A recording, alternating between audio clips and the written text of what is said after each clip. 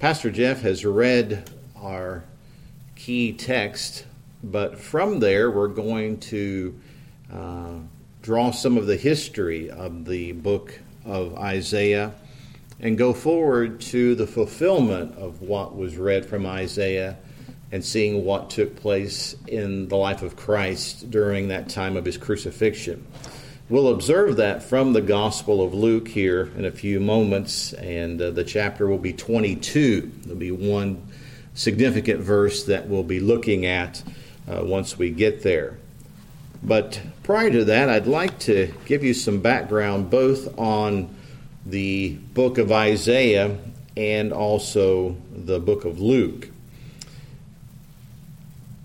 It's interesting that this book, Isaiah, has 66 chapters. Now we know those aren't inspired, those were added for help, but nonetheless in the division you have truly a division in that book that's like the Bible itself, containing 66 books with 39 chapters in the Old Testament, 27 in the New. There's a division that is also in the book of Isaiah between those chapters.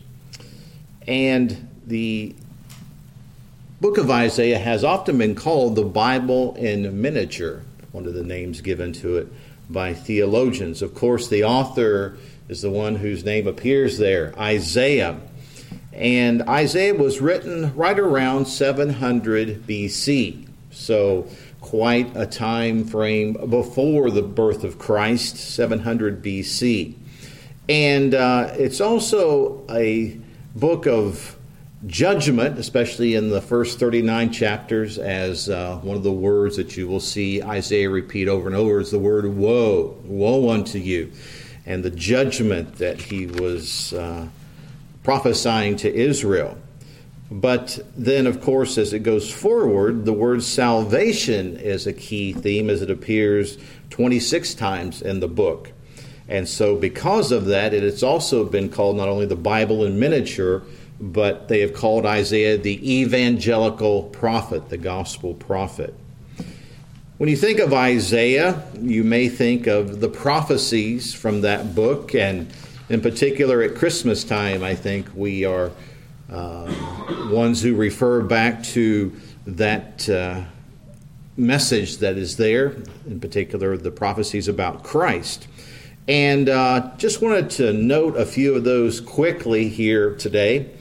One of the key prophecies is from Isaiah 7:14, where we read there concerning Christ's virgin birth. You go to chapter 9, verses 1 and 2, his ministry that would take place in Galilee. In chapter 9, verse 6, we see concerning his rule and his name. In chapter 11, verses 1 through 16, we see his kingdom reign. And then when you think of the ministry of Christ as it is given to us in the New Testament, in chapter 35, we see his miraculous ministry. And then finally, as we have read here today, as Pastor Jeff read to us, Isaiah 53, it talks about his rejection and atoning death. The song that we sang certainly connects well to what we read, as that hymn was partially drawn, some of the lyrics from Isaiah 53.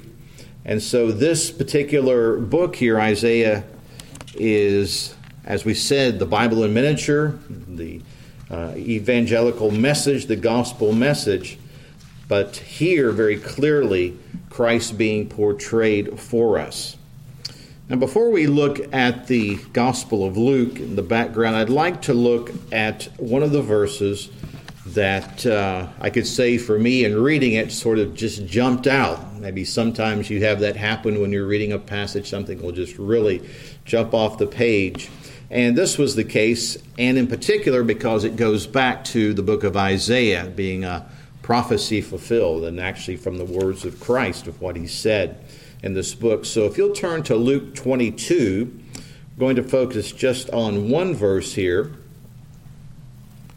Luke 22 and verse 37. And Christ says, "For I say unto you, that this that is written must yet be accomplished in me. And he was reckoned among the transgressors, for the things concerning me have an end. So Christ here, speaking of what would take place concerning him very, very soon to follow here in this account in Luke. Let me talk to you for a moment now about the Gospel of Luke, and in particular some background concerning it. Luke, as we know, is the author of this book. And in Colossians 4:14, he is called the beloved physician by the Apostle Paul. So Luke had a very important role as God inspired his word through this author. And one of the interesting things concerning Luke is, as we study the scriptures from Genesis to Revelation, he is the only Gentile author of Scripture. So I think for we who are Gentiles, we find that as a very significant point, something that we can take to heart. And his style of writing, remember, as God inspired his word, he still used the personality of the authors, and he shows very much the accuracy that you would expect from a physician. So we see that taking place in his writing. Luke wrote approximately in the year of AD 60, so not a long time after the ministry of Christ and his ascension back into heaven. And if you want to think of a theme of Luke, and there could be several things we could suggest, but one of them is that he is presenting Christ as the perfect man. I think we would expect a doctor to take note of certain things about humanity. That's their job, and how they record those things and treat people. Well, that's really an overall theme here that we have as well. And because he was a Gentile, he was showing us too that this message of salvation would not be just alone for the Jews, but for Jew and Gentile alike. So Luke is the author, and Luke gives us a very clear picture here in his gospel of the ministry of Christ. You really look at what Luke gives us, it's from the beginning of Christ's ministry till the very end of his ascension. So it covers the entire life of Christ and his ministry. Now, let's hearken back just a moment, because we've had the passage read to us already, concerning the prophecy of Isaiah. When we heard those words read to us, we saw very clearly the picture of Christ. It was like a first-hand account that was given to us of the Lord Jesus Christ, yet it took place 700 years before his birth. And so quite significant to see how clearly this was portrayed for us. And I'm reminded of a particular minister who was Jewish, actually. He was from New York City. He involved himself in psychology and psychiatry. And kind of an interesting story how the Lord saved him, but from his Jewish background, he became a Presbyterian minister. And his testimony is called From Freud to Jesus. Now that's quite a jump, isn't it, to go from that place in his life where he was. But I wanted to share a little bit of how he came to faith. As probably, I'm sure, there are others in the history of the church that would be similar testimony to this powerful passage from Isaiah 53. Speaking of history, as Pastor Jeff said, my brother and I love history. He is a history professor, of course, and both secular history and church history. And I, too, love history as well. So one of the points of trivia that sometimes I'll ask folks, and they'll ask me about my denomination, is the Bible Presbyterian Church. And we came out of the fundamentalist modernist controversy, the struggles that were going on back in the 20s and 30s. And so one of the points of trivia that I'll often say is, or they'll ask about, is who was the first person ordained in the Bible Presbyterian Church, who became their first ordained minister. And the name, actually, for those who study history, will probably be a familiar one. His name was Francis Schaeffer. It's probably a name that you've heard of or maybe even read some of his writings. And it's interesting, I have a missionary friend that I've not seen for over a year, but I believe this brother who still serves with his family is 99 years old. And quite sharp, quite elusive, and quite active, especially for 99. And now primarily his son and daughter-in-law and their family are carrying on the ministry, but he is there. His wife went to be with the Lord a couple of years ago. But he was a part of our mission board even when Francis Schaeffer was. So he'll talk about Fran Schaeffer. Well, there was that connection with our independent board, of which one of the Free Presbyterian brethren is also on our board that I've served with. And with the departure that Francis Schaeffer had in going to another denomination, he eventually started a ministry called L'Abri, which was over in Switzerland. So to make this long story short, this man that I'm referring to, this Jewish man, was under through circumstances that were providential, one to come to Switzerland. And he was being witnessed to, and he just couldn't, reconcile certain truths because of his Jewish background. So he had one of his mentors, one of the men teaching him, that actually read from Isaiah 53. And he said, well, of course we could have an account like that is firsthand right at the site and the time of Christ's crucifixion. Of course we would have a record that was there given like that. And then the man took the Bible and gave it to him, and he realized he had just read from the Old Testament. And so that was a stepping stone that brought him to faith in Christ. And so truly he went from the secular worldliness which he was involved in by God's grace and salvation to become a minister of the gospel. So quite a testimony of the power of, as we said from the outset, the evangelical nature, the message of salvation that comes to us from Isaiah 53. So we know, having just come through the Easter season, how it shows us the ministry of Christ and what was prophesied specifically and how those things took place literally. So Christ himself here, and just this one verse, speaks to Isaiah 53. He says, "For I say unto you that this that is written," speaking back then of Isaiah 53, "must yet be accomplished in me." And here it is, "And he was reckoned among the transgressors, for the things concerning me have an end." So a prophecy concerning Christ is clearly portrayed. And as we had that scripture read in our hearing today, it gave to us that picture, that clear picture of Christ and his atoning work for us. So what I'd like to talk about here to continue this sermon, and actually kind of our central point from Luke here, is the prophecy here fulfilled according to Luke.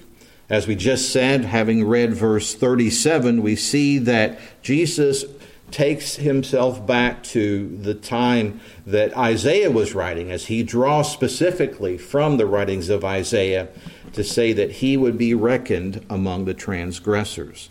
And also, I'd like for us to turn here in the Gospel of Luke to chapter 23, if you would. We'll look at verses 33 and 34.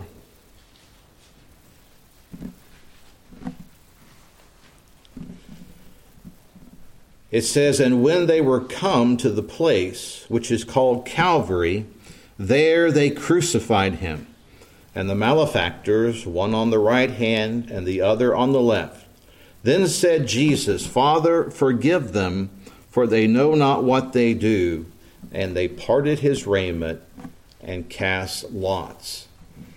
So here, with what we find, again reflecting on Isaiah 53 and what it prophesied concerning Christ, we see things specifically stated there coming to fruition here in the crucifixion of Christ, specifically of what was said by Isaiah we see here, and Christ himself forgiving those who did not know what they were doing. Well, in this context, as he was there with the transgressors, numbered with the transgressors, it gets a bit more specific of what Christ does in ministry to them while up on the cross. And so I want you to look a bit further here, the same chapter beginning in verse 39. It says, "And one of the malefactors which were hanged railed on him, saying, If thou be Christ, save thyself and us. But the other answering rebuked him, saying, Dost not thou fear God, seeing thou art in the same condemnation? And we indeed justly, for we receive the due reward of our deeds. But this man hath done nothing amiss. And he said unto Jesus, Lord, remember me when thou comest into thy kingdom. And Jesus said unto him, Verily I say unto thee, today thou shalt be with me in paradise." So we have the transgressors with whom Christ was numbered. Two of them, men who were deserving of the penalty they were receiving. They were deserving of death.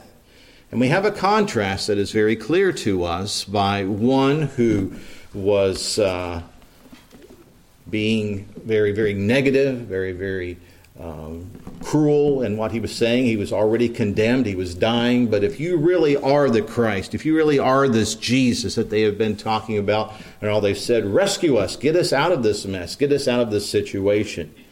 But then God was doing a work of grace in the life of the other thief, who rebuked this other thief, saying that they are deserving of what had happened. They are deserving to die.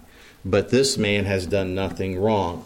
And this wonderful, wonderful statement where he cries out to Christ and says, Lord, remember me when you come into your kingdom. And Jesus said unto him, Today thou shalt be with me in paradise. When you think of God's gracious salvation to sinners, one of the things I want us to bear in mind that as the Scripture speaks about him being numbered with transgressors, it could be our minds go back to the cross and to thieves. But what I'd like for us to remember when we think of these two men specifically is that all people are in the category of transgressor. We are all transgressors. All have sinned and fallen short of the glory of God. And so it doesn't matter how we see ourselves, or if one is given to, moralism of, how good a person they are or what they do or anything of that nature. We are ones that are certainly convicted by what the Scripture says, that we are sinners. I'll never forget speaking to a young lady that was junior high. We used to set up at a local fair back in Pennsylvania where we ministered every summer. There was opportunity to try to get our name out, but also to minister to people. So I remember one young lady gave us some time to talk, and I asked her about her relationship with the Lord and sort of a diagnostic question. Why is it that you should be allowed to go to heaven? And she said very confidently and very with surety, because I'm a good person. That was her response. And so I took that response and went to the Scriptures concerning what it said, and her eyes just got bigger and bigger and bigger as she realized the Scripture had something very different to say than the opinion that she had of herself. And was able to give her gospel literature. I trust that ultimately she did come to know the Lord, but it was quite a wake-up call for her to realize that she was in the category of sinner.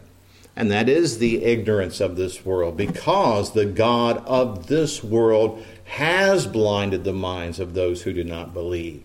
And they're in that state of darkness, men and women loving darkness rather than light, because their deeds are evil. So here in this context, we have what has often been called a deathbed conversion. And different groups who sought to argue about what is necessary for salvation, and usually a works-based system that things are necessary for salvation. We realize that that is not at all true. It's the work of Christ that is necessary for salvation. But I know a pastor was one time speaking to another one of these pastors in sort of a works-based system, and that pastor brought them to our passage here of the thief on the cross. And after a back and forth of a timeline of probably 30 minutes, finally the other person in the works-based system said, well, that is an extreme situation. To which my friend responded, sir, we are all extreme situations. We are all in the place of sin. We are all in the place of death. So he used that to show them that the grace of God can come to a person, yes, as our children that are here. We certainly hope that they come to faith at an early age, but that may not be the case. And we know that God is a God of salvation, a God who delights in mercy. And so this thief was given that wonderful promise. Today, you will be with me in paradise. You ever have discussions with people concerning what happens after death? Even Christian people wondering. And I said the scripture is very clear. Absent from this body means to be present with the Lord. And this is an example of that. This thief who died there in Christ, believing in Christ, went to be with Christ in paradise as was promised. There is a day coming of resurrection when the body and soul will be reunited. But to be with Christ, as Paul would have said, is far better. And that is the place that God has promised for us, eventually bringing soul and body together. I'd like to look at another conversation that took place with our Lord here, beginning in chapter 24. Now, this is after the crucifixion, and Christ is resurrected, and see the ministry that he has in the lives of others. We're going to go to chapter 24 and begin here in verse number 25.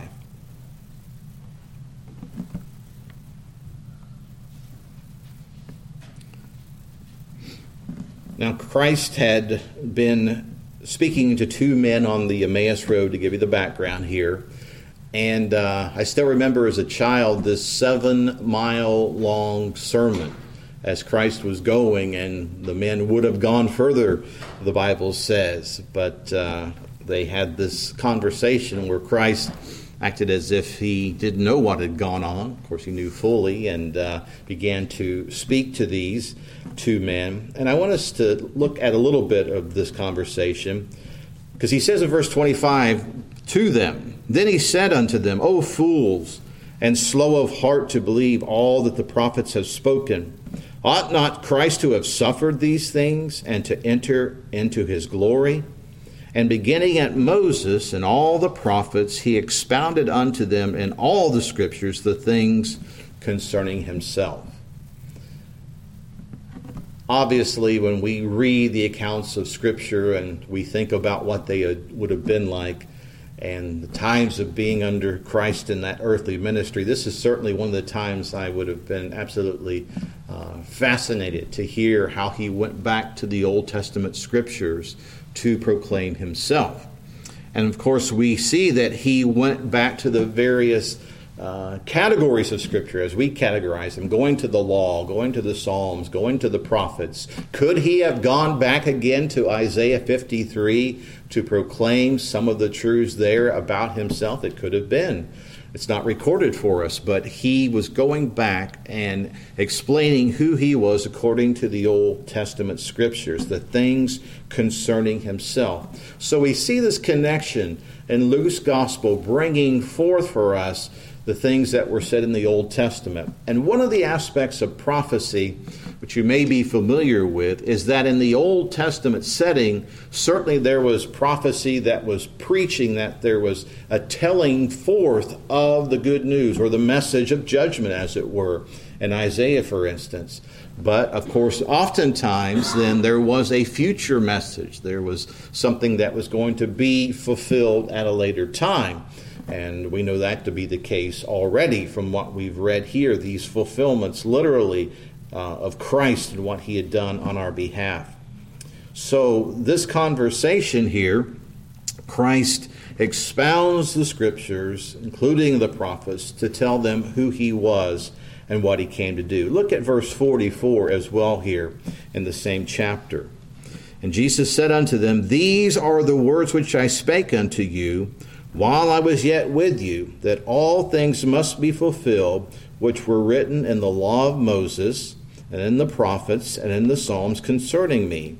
Then he opened their understanding, that they might understand the Scriptures. So on a second occasion, as he appeared here, unannounced in their midst, and they were surprised, they didn't know what to think, Christ shows them that he is truly Christ, that he is the God-man in person. Asks them, because of their doubt and their amazement, give me something to eat, I'll prove who I am. And then from that, because again in their astonishment, he goes back, as he did with these two men on the Emmaus Road, now to these individuals and tells them who he is and what he came to do. And again, the scriptures tell us that he goes back to the law of Moses, the prophets, and the Psalms concerning me, opening their understanding that they would know the Scriptures, showing himself from the Old Testament Scriptures.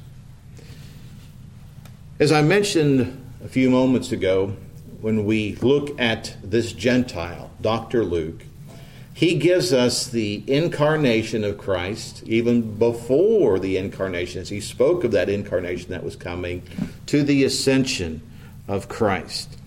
And it's interesting as we look at what Luke gives to us, the fulfillment of all that Christ was concerning the Old Testament scriptures, but now in person we see that taking place in our account before us. Let's continue now and see how Luke closes out the life of Christ in his writings after we understand the explanation that Christ was giving to those that he was with concerning himself. Verse 46, And he said unto them, Thus it is written, and thus it behooved Christ to suffer and to rise from the dead the third day, and that repentance and remission of sins should be preached in his name among all nations, beginning at Jerusalem. And ye are witnesses of these things. For behold, I send the promise of my Father upon you. But tarry ye in the city of Jerusalem until ye be endued with power from on high. And he led them out as far as to Bethany, and he lifted up his hands and blessed them. And it came to pass, while he blessed them, he was parted from them and carried up into heaven. And they worshipped him and returned to Jerusalem with great joy. And they were continually in the temple, praising and blessing God. Amen. If we were to turn to the book of Acts, the first chapter, we have this scene again given to us, a bit more specific in the details that take place. But as Christ parted from those that he was with on earth, we see that he was taken up to heaven visibly and bodily before their eyes. And the angels say to them, Why are you standing here gazing up into heaven? This same Jesus that you have seen go up into heaven will come in like manner. And so we have it all kind of put together from the beginning to the end of the prophecies of Christ coming, the ministry of Christ and what he came to do, his doing of it in our behalf, on our behalf, and then after the crucifixion and burial and resurrection, yes, the ascension and the promise of the second coming, all that included in the message for us. So the first coming of Christ has a second coming promised. We conclude this book here in Luke, seeing that. We go to Acts chapter 1, we see that happening, and the outworking of the gospel message to the ends of the earth. And we too are ones who came, as I mentioned, as transgressors. At some point, if we are in Christ, knowing that the gospel came empowered by the Spirit, that we could believe, realizing that He took our transgressions, that He was bruised for our iniquities, that He was one who bore our sins upon Himself. We are reminded in 2 Corinthians chapter 5 that God the Father, He, the Father, made Him, Christ, sin for us. Christ knew no sin, that we could be made the righteousness of God in Him. So Luke gives us a very, very clear picture of the Lord Jesus Christ, this account that is given to us, and then the conclusion that we see, all encompassing of His prophecy that He would come, that He did come, and what He came to do on our behalf. The first coming has the promise of the second coming of Christ. Let's pray. Father, we do thank You so much for the ministry of the gospel. Father, we thank You that both Old and New Testament alike show us Christ, that no matter where we go, we see that He is portrayed. And we thank You, Father, for the Word and the words that are so clear to us, that have rung true in our souls, that Jesus is alone the way of salvation. We praise You, Father, for what we have seen and learned and been reminded of again yet this day, of the work of Christ on our behalf. So we pray for Your blessing to rest upon us now. We pray that by Your Spirit You would impart to us this message into our hearts and minds, that we would go from here different from when we came. Father, we thank You so much for the ministry of Christ, Lord, the doing and dying of Christ that saves us, His finished work. And Father, we are reminded again, as this passage has reminded us, that the same Christ who entered into glory will one day come again. We praise You for that. We thank You for the surety of this message. We thank You that Christ is our all in all and has saved us, as the Scripture says, to the uttermost. So we ask for Your help and strength by Your Spirit. Father, conform us to the image of Christ and help us again to take these words to our heart. In Jesus' name, amen.